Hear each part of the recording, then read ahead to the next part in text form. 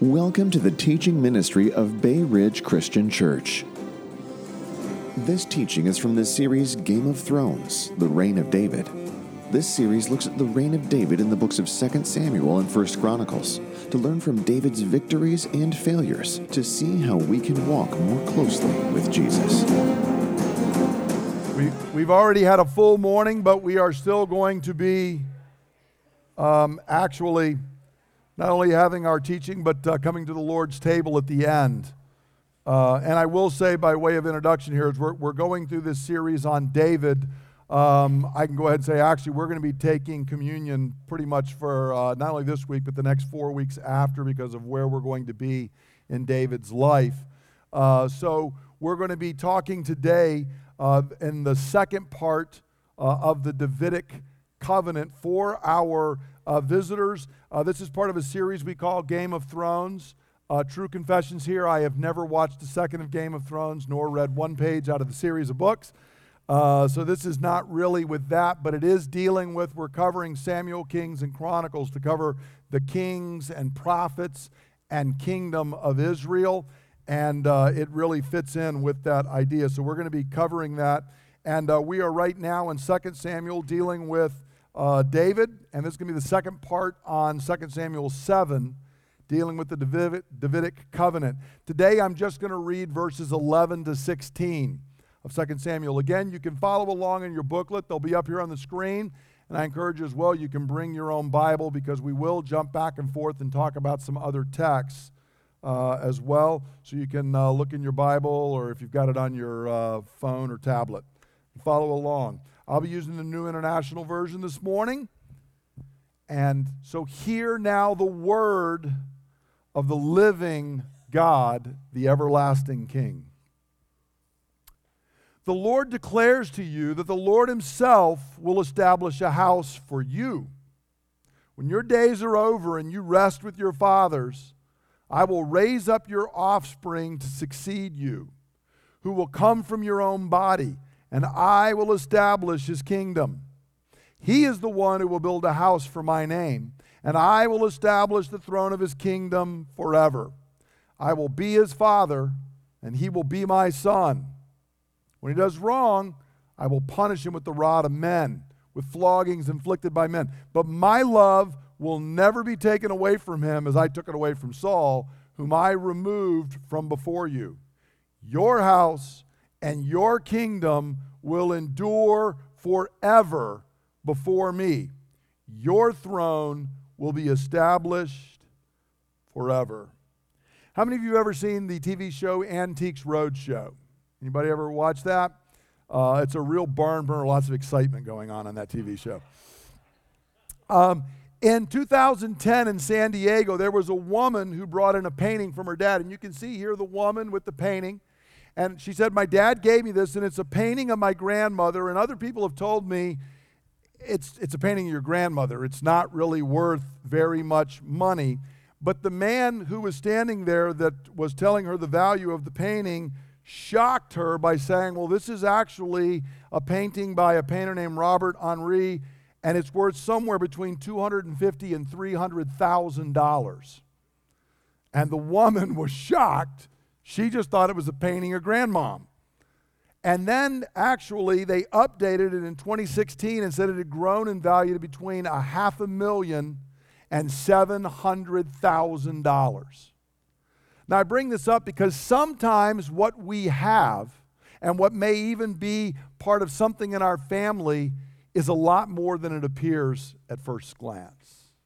This woman thought she had a painting of her grandmother, and it turned out to be a very pricey treasure.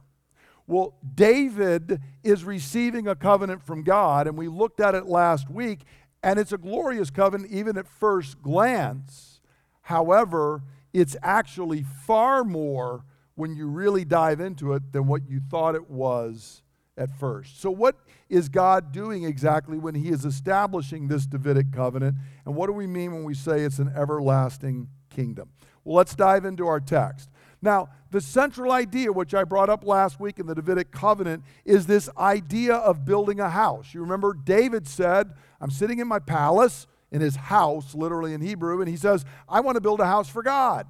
And the Lord comes back through the prophet Nathan and says this, the Lord declares to you that the Lord himself will establish a house for you. And I mentioned last week that the word house is so central in the chapter, it occurs 15 times. Sometimes it's translated palace, sometimes house, sometimes it's actually translated to be family.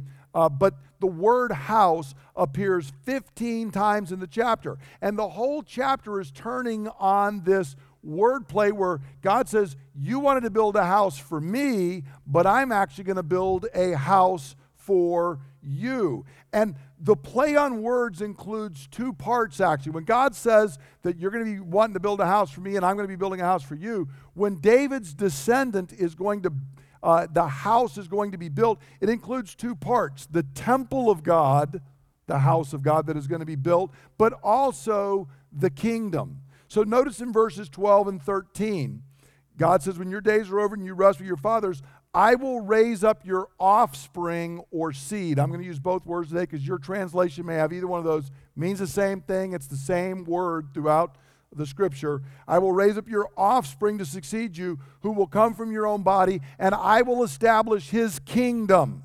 Okay, there's one part of the house. And notice at the end of verse 13, he says, I will establish the throne of his kingdom forever. So I'm going to establish your house, David, as a kingdom. But here's the other part. In the beginning of verse 13, he is the one who will build a house for my name. So there's going to be a kingdom, but there's also going to be a temple. So there's this interplay that is going on. A descendant of David is going to establish the kingdom, and a descendant of David is also going to build the temple, the house of God. So there's going to be a Davidic dynasty, and this dynasty will build both the kingdom of God and the temple of God. That's what God is saying here to King David. And this alone is a pretty glorious promise. Remember, David was astounded by it and sat before God and said, who am I that you would make this kind of covenant with me? But David had a glimpse of it, but if he had really understood the fullness of the covenant, he'd have been even more humbled. Because the initial fulfillment of the covenant is Solomon, who is David's son. Notice in verses 12 and 13 again, I'm going to raise up your offspring to succeed you, who will come from your own body. And in verse 13, he is the one who will build a house for my name. Well, Solomon is David's own son, and not a son by adoption. He came from David's own body. Solomon is the one who actually built the great temple. It was known as Solomon's temple. And in fact, when you come to 2 Kings and you see Solomon becoming king, there's all of the stuff about the preparation, 1 Kings, there's all the stuff about the preparation that goes into David preparing for them to build the temple, and then Solomon actually building the temple. And Solomon was loved by God. That's what, he had another name that actually meant loved by God, and he was loved by God, and God did care for him. But notice here, God does warn that if Solomon should disobey, he's going to have to be disciplined. This is in verses 14 and 15. He says, I will be his father. An amazing promise. Not only are you going to be Solomon's father, I'm going to be his father, and he will be my son. And when he does wrong, I will punish him with the rod of men, with floggings inflicted by men, but my love will never be taken away from him. My chesed, my covenant faithful love will never be taken away from him as I took it away from Saul, whom I removed before you. So God is reminding David, look, you saw Saul, and Saul wanted a dynasty to last for a long time. And how long did it last? 1 generation. When Saul died, that was the end of it. He was removed as king. But God says, no, that's not going to be the case. When I establish your son, who's going to be Solomon, even if he does wrong and I have to discipline him, I'm still going to keep the kingdom with him. He's going to rule before me. He's going to build this great temple and accomplish all of this. And so there is a sense in which these words are clearly fulfilled in Solomon and the ones who came after him. Solomon builds the temple. He is wise. He is powerful. The kingdom of Israel reaches its greatest extent under Solomon. But, flashing forward a little bit, we all know, does Solomon always stay so wise? One might wonder how the wisest man on earth ends up with 1,000 wives and concubines. who are leading them to worship gods other than Yahweh. And in fact, what ends up happening is under Rehoboam, his son, who is anything but wise, the kingdom gets split in half. And Judah is on one side, and Judah and Benjamin, and the other 10 tribes are on the other side. And so, just like God said, there was discipline. But nonetheless, Solomon and David's descendants reigned for 400 years. And as I mentioned last week, that was unknown in this part of the world at that time. Dynasties did not last for 400 years. And that is a long time. Think about it. I mean, America is barely half that age. That's how long. We would only be halfway into David's descendants ruling in our history in America. So that is pretty impressive. But here's the problem. The problem is the promise was not, your son will establish a kingdom that will last for 400 years. How long was the kingdom supposed to last? Forever. Notice in verses 13 and 16. He's the one who will build a house for my name, and I will establish the throne of his kingdom forever. Verse 16, your house and your kingdom will endure forever before me, and your throne will be established forever. God's not stuttering. He's repeating it 3 times because he wants it known this is an eternal kingdom. This is a forever kingdom. This is going to happen. The covenant declares that the dynasty will last forever. Repeated 3 times for emphasis. So 400 years is a long time, but it's not forever. It's just a bit shy of forever. And this creates a problem. And it's a problem we actually see in the Old Testament where they struggle with this when, in fact, David's last son is taken off the throne, the temple is destroyed, and everyone is carried off into exile. And there is suddenly this huge struggle. Psalm 89, as I mentioned last week, is a psalm that is a reflection on God's covenant with David. And notice in verses 34 to 37, I'll just read parts of it. The whole psalm is about God's covenant with David. But here's what it says in verse 34 to 37. This is, they're quoting what God has said. I will not violate my covenant or alter what my lips have uttered. Once and for all, I have sworn by my holiness, and I will not lie to David, that his line will continue forever, and his throne endure before me like the sun. It will be established forever like the moon, the faithful witness in the sky. And that's what the psalmist is doing here. God is saying, I'm telling you, I'm swearing and taking an oath. Not that I would need to. I'm a God who doesn't lie. I'm taking an oath on my holiness. It's an oath that I'm giving to David, my servant. And it's like the sun and the moon in the sky. Your kingdom is going to be established forever, David. It will endure. It will never cease to exist. But here's the interesting thing. Psalm 89 is written during the exile. And so as you move down in Psalm 89, here's what we read in verses just 38 and 39. It's actually a much longer portion, but I'll just read those 2 verses. So you made this everlasting promise, but you have rejected, you have spurned, you've been very angry with your anointed one. What's the Hebrew word for anointed one?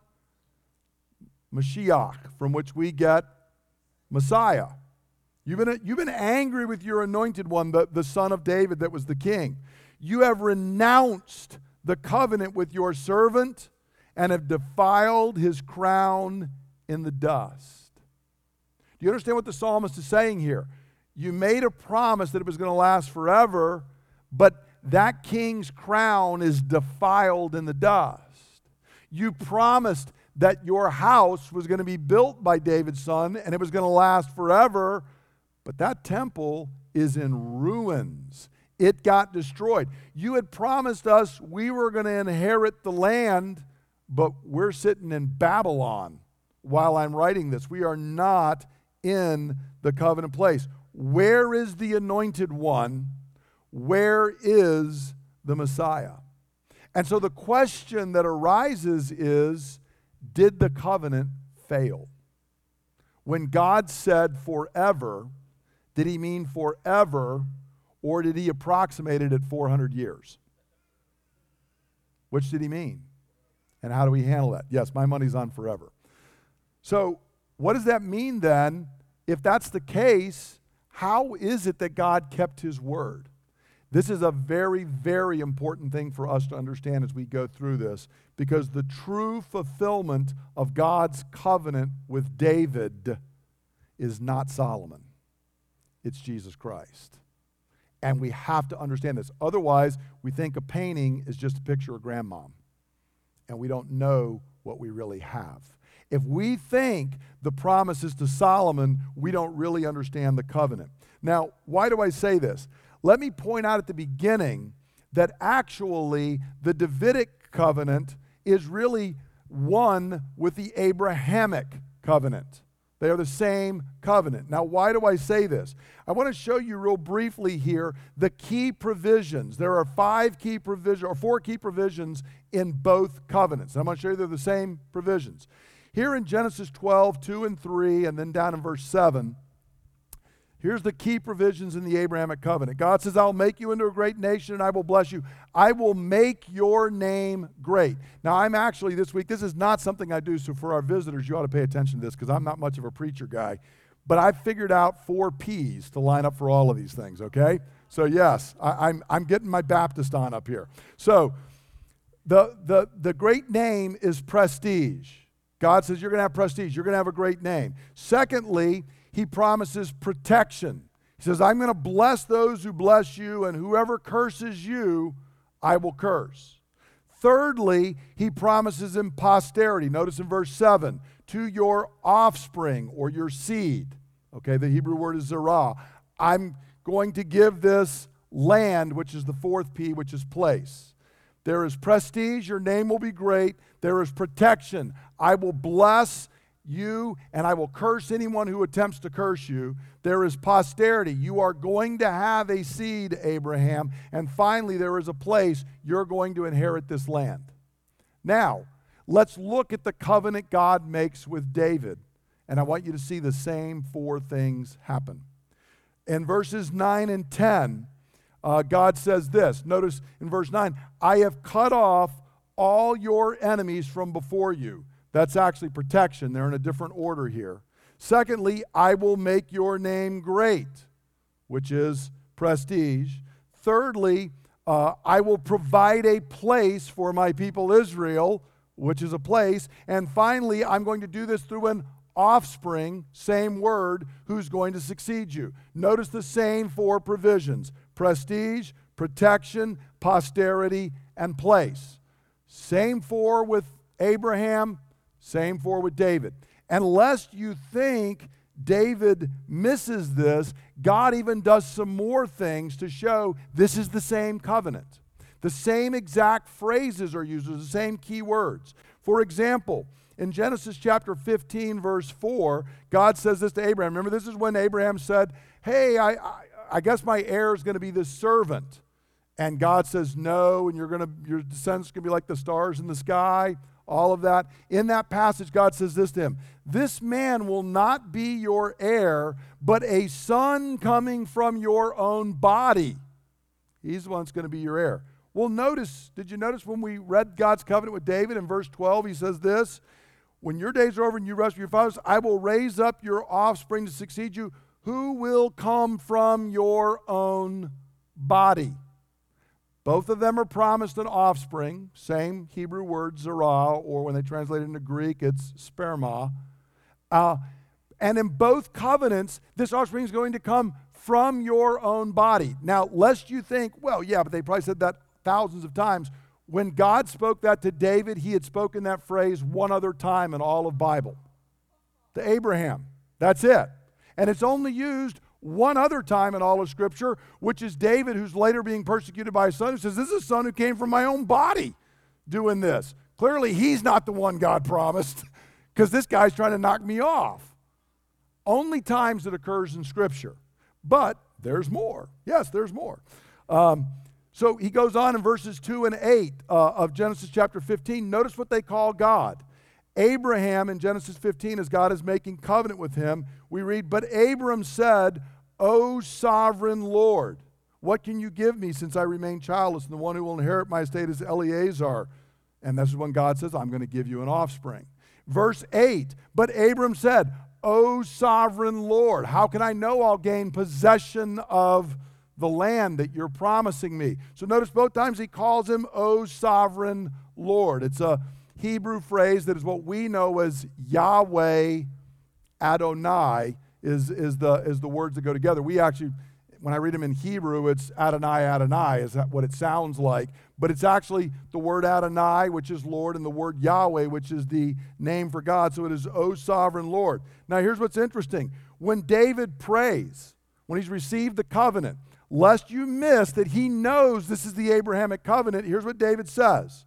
Who am I, O sovereign Lord, that you should do this? Now, once again, you might say, well, but how often do they do that? Well, Abram used it twice. Guess how many times it appears in the entire book of Genesis? Twice.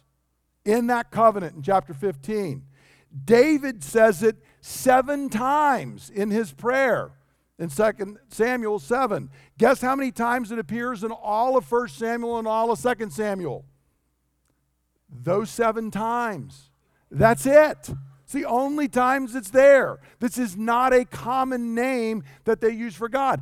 David is flashing a neon sign for us. I realize the covenant you made with me is the covenant you made with Abraham. When you promised him offspring, you're now saying it's my offspring is going to be that one. The 2 covenants are the same. The Davidic covenant and the Abrahamic covenant are 2 expressions of God's one covenant. They have the same promises. They use the same unusual phrases and names and even title for God. Now, why is this important? It's important because that defines who the offspring is. There is only one true offspring and seed of Abraham. There is only one true offspring and seed of Jesus. Why do I say this? Because the Apostle Paul, writing by the authority of the Holy Spirit, tells us that is so. In Galatians chapter 3, verse 16, Paul's quoting here from Genesis 12:7, where God said, to you and your offspring, your seed, I will give this land. Here's what Paul says. The promises were spoken to Abraham and to his seed, or offspring, same Greek and Hebrew word. The scripture does not say, and to seeds, meaning many people, but and to your seed, meaning how many people? One. And who is that one? Christ. So, Paul is saying here, when God made the promise to Abraham, who was the promise actually given to? It's given to Jesus. See, we get this, we think it's Isaac. It's not Isaac. It's Jesus, according to the Holy Spirit. There are not many seeds. There is one who inherits the covenant promises. It is Jesus Christ. And what this means is if you actually go through the Old Testament, what's the first time we hear about a seed or an offspring who's going to come? Remember at the fall? Adam and Eve are standing there having made a ruin of everything they had been given by God. And God comes in, you remember, and he has to, he's having to put the curse down, but in the midst of it, he gives the first gospel. He says, but I want you to know this. I'm going to put enmity between you, serpent, and the woman, and between your offspring and her offspring. Who is the seed that is promised that is going to come from the woman and crush the head of the serpent? It's Jesus. There is no other. Now you remember Eve made the mistake. When Cain comes out, Eve says, with the help of the Lord, I brought forth the offspring. This is the end of the story. No, not quite. You're off by like millennia. It's not going to be Cain. In fact, he's going to be the first murderer. But see, that's what they're thinking. But the promise was not about Cain. It was not about Abel. It was not about Seth. It was about Jesus. And when Abraham comes along and Abraham wants to know what is this place before God, and God makes covenant with Abraham and says, to you and your offspring, I am giving these covenant promises, Abraham thinks it's Isaac. Isaac thinks it's Jacob. But the reality is they're only types and shadows. Who is the real seed of Abraham? Jesus, according to Paul. You don't have to take my word for it. Paul says there's only one seed. And so when David comes along and he hears, you're going to have an offspring who is going to build my house in the earth, David, and he's going to establish a kingdom, and that kingdom is going to rule forever. Who is that offspring? Jesus. It's not Solomon. Solomon's just a type and a shadow, which is why they do well and they last for 400 years, but they're not the ones who were. Now, lest you wonder whether, well, okay, maybe the thing about Abraham, but I'm not sure about David, let's look and see how the New Testament actually uses 2 Samuel 7 and see who it says it applies to. In the book of Hebrews, in Hebrews 1:5, we're reading that the writer is comparing Jesus and the angels at this point. He says, for to which of the angels did God say, you are my son, today I have become your father? That's a quote from Psalm 2, verse 7, about the Davidic king, the Messiah. Or again, I will be his father, and he will be my son. Does that phrase sound familiar? That's 2 Samuel 7:14. The son that's coming forth, David, that's going to build the temple, the one that is going to rule, I will be his father and he will be my son. But notice that the writer to Hebrews tells us both of these passages are about Jesus. When God makes the covenant, it's with Jesus. When the later biblical writers write Psalm 2 and they are focusing and reflecting on God's promise to bring forth an anointed king to rule, the writer to Hebrews tells us that is Jesus. It was not David. It was not Solomon. It was not any of the other kings, whether they were good or bad. They were all only types and shadows pointing to Jesus. Here's the central point, and this is so important for us to understand. In God's covenant, Jesus alone is the fulfillment and the heir of God's covenant promises. Everybody else is just a type and a shadow. They were just a picture to keep reminding us that the true seed was coming, that the true son was coming, that the true king was coming. And so everybody else, Isaac is not the promised seed of Abraham. He's only a type of the true seed of Abraham, Jesus. Solomon is not the true king that was to come and was going to build God's temple. He's just a type and a shadow and a picture. It is Jesus who is David's true son, the true anointed king. All the other kings sin and fail. That's the whole Bible, right? I mean, this is really a pretty short, simple movie. It's just iteration after iteration of they came up and no matter how well they did, they failed and fell short because they weren't the seed of the woman. They weren't the seed of Abraham. They weren't the seed of David. That one had not yet come until Jesus comes. And what this means for us is that Jesus is the inheritor and giver of every single promise God has ever made. 2 Corinthians 1:20, notice what Paul says. For no matter how many promises God has made, let me break down the Greek for you. That means how many ever promises God has made.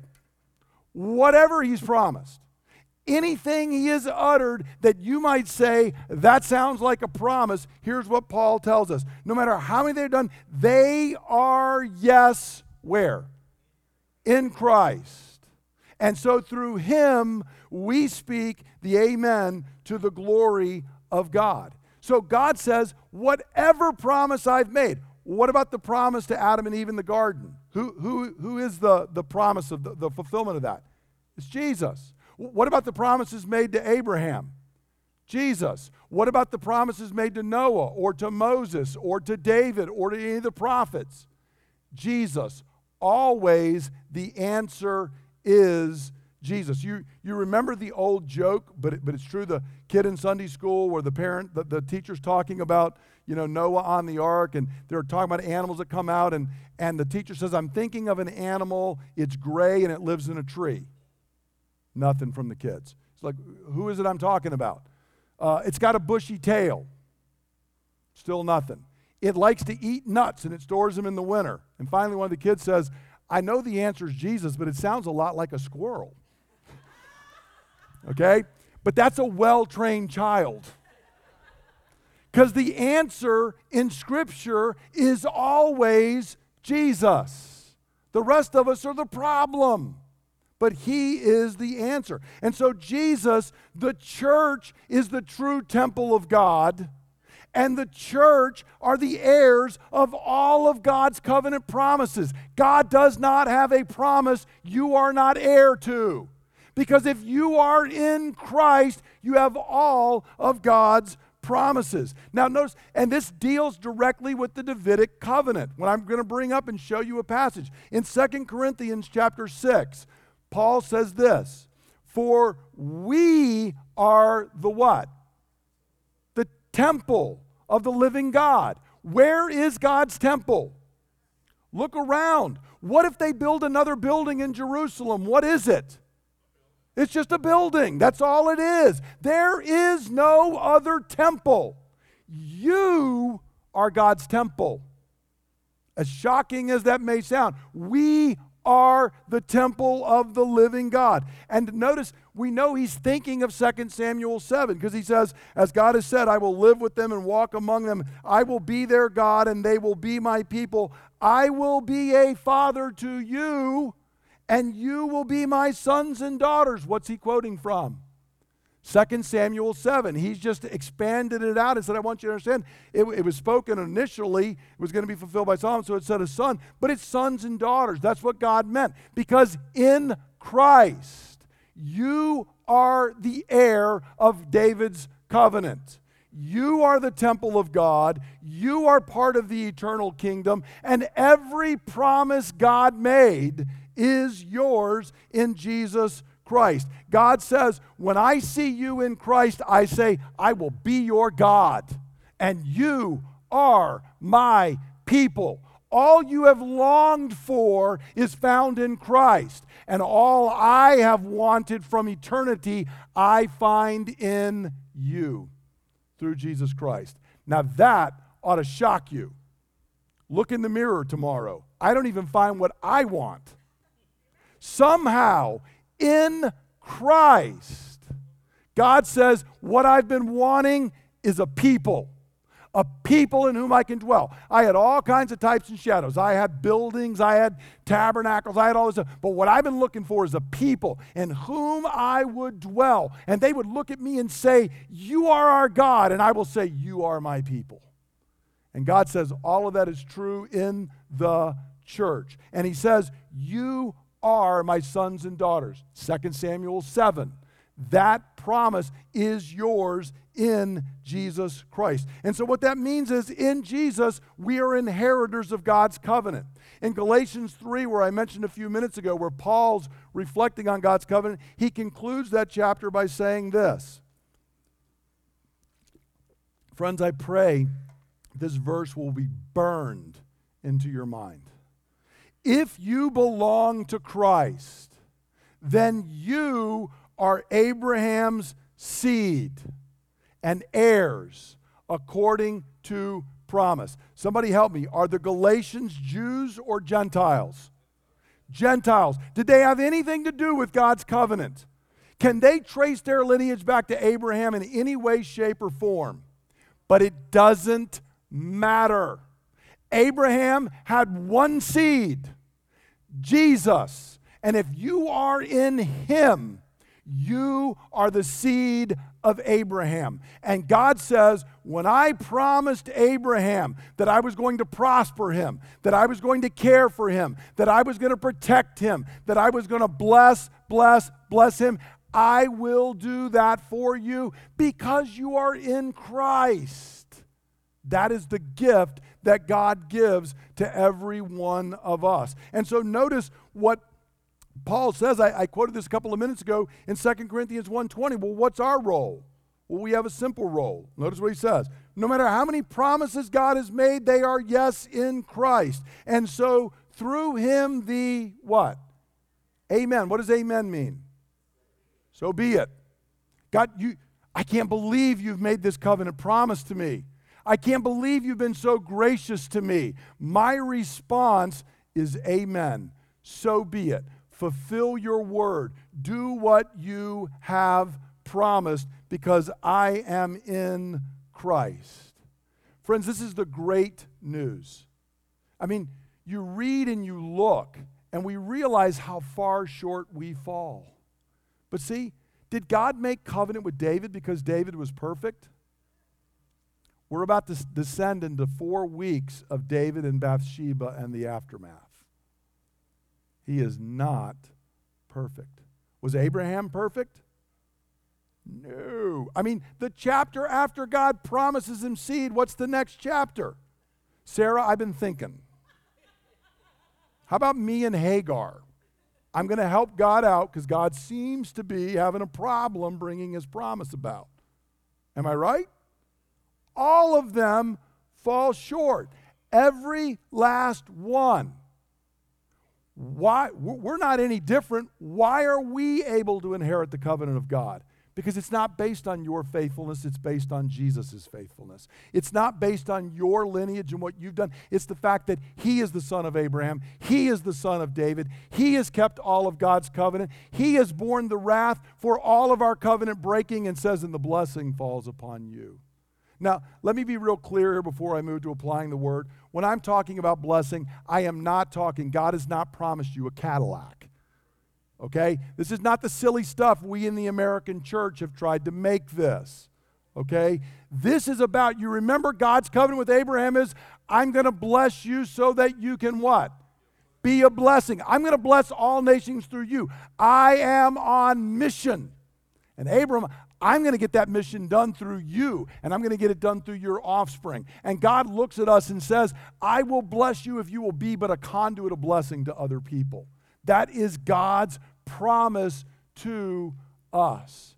But friends, I want to encourage you, lay hold of the promises of God. They are yours in Christ. Now, how do we apply this? And we'll come to the table. The only thing for us today that I want to encourage you to do, I'm not even really fully asking a question like I normally do so much, is I want to encourage you to receive God's covenant promises. And the first simple part of that is that, I mean, we understand there is no greater blessing than being blessed by God. God's covenant promises is the best thing on earth.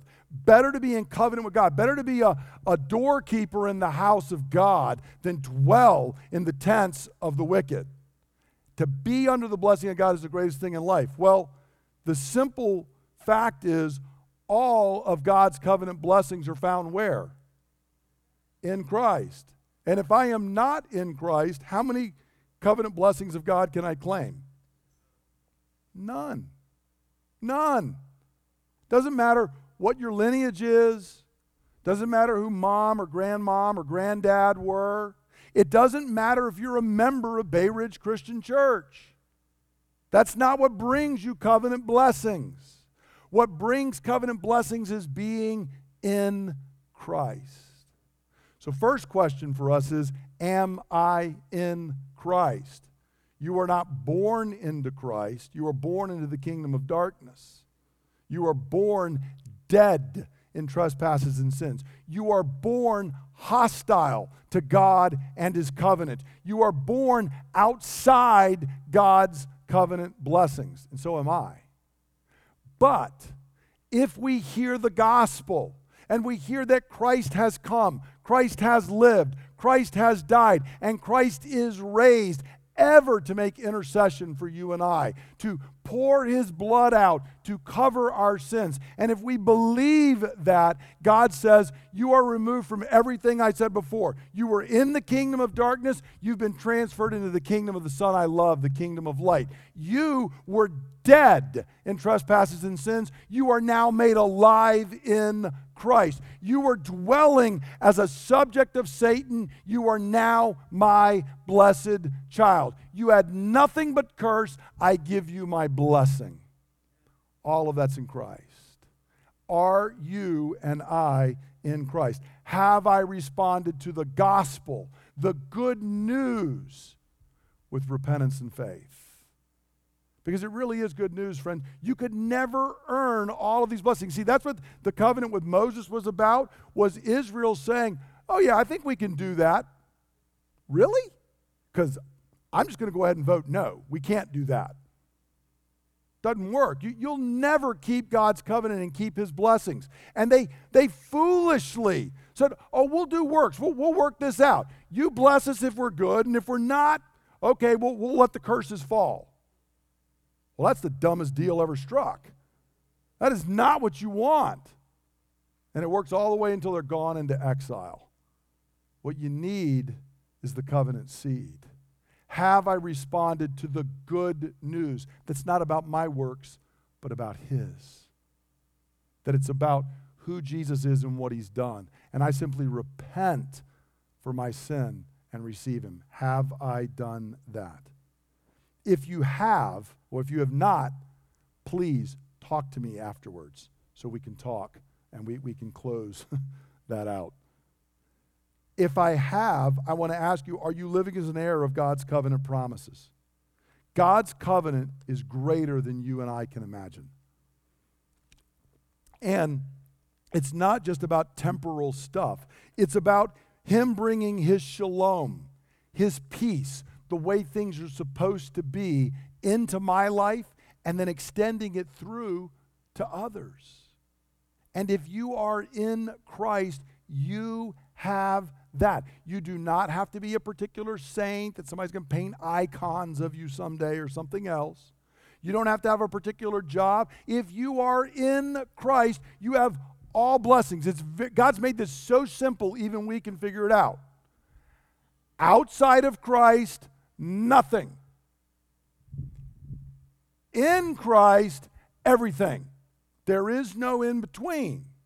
So if you are in Jesus, every covenant promise of God, every provision of God, every plan of God is yours. You may grow, you may learn, but you're never going to be more of a child of God. You are never going to be more loved by God. You are never going to receive more covenant provisions and promises than you have the second you come into Christ. Are we living that way?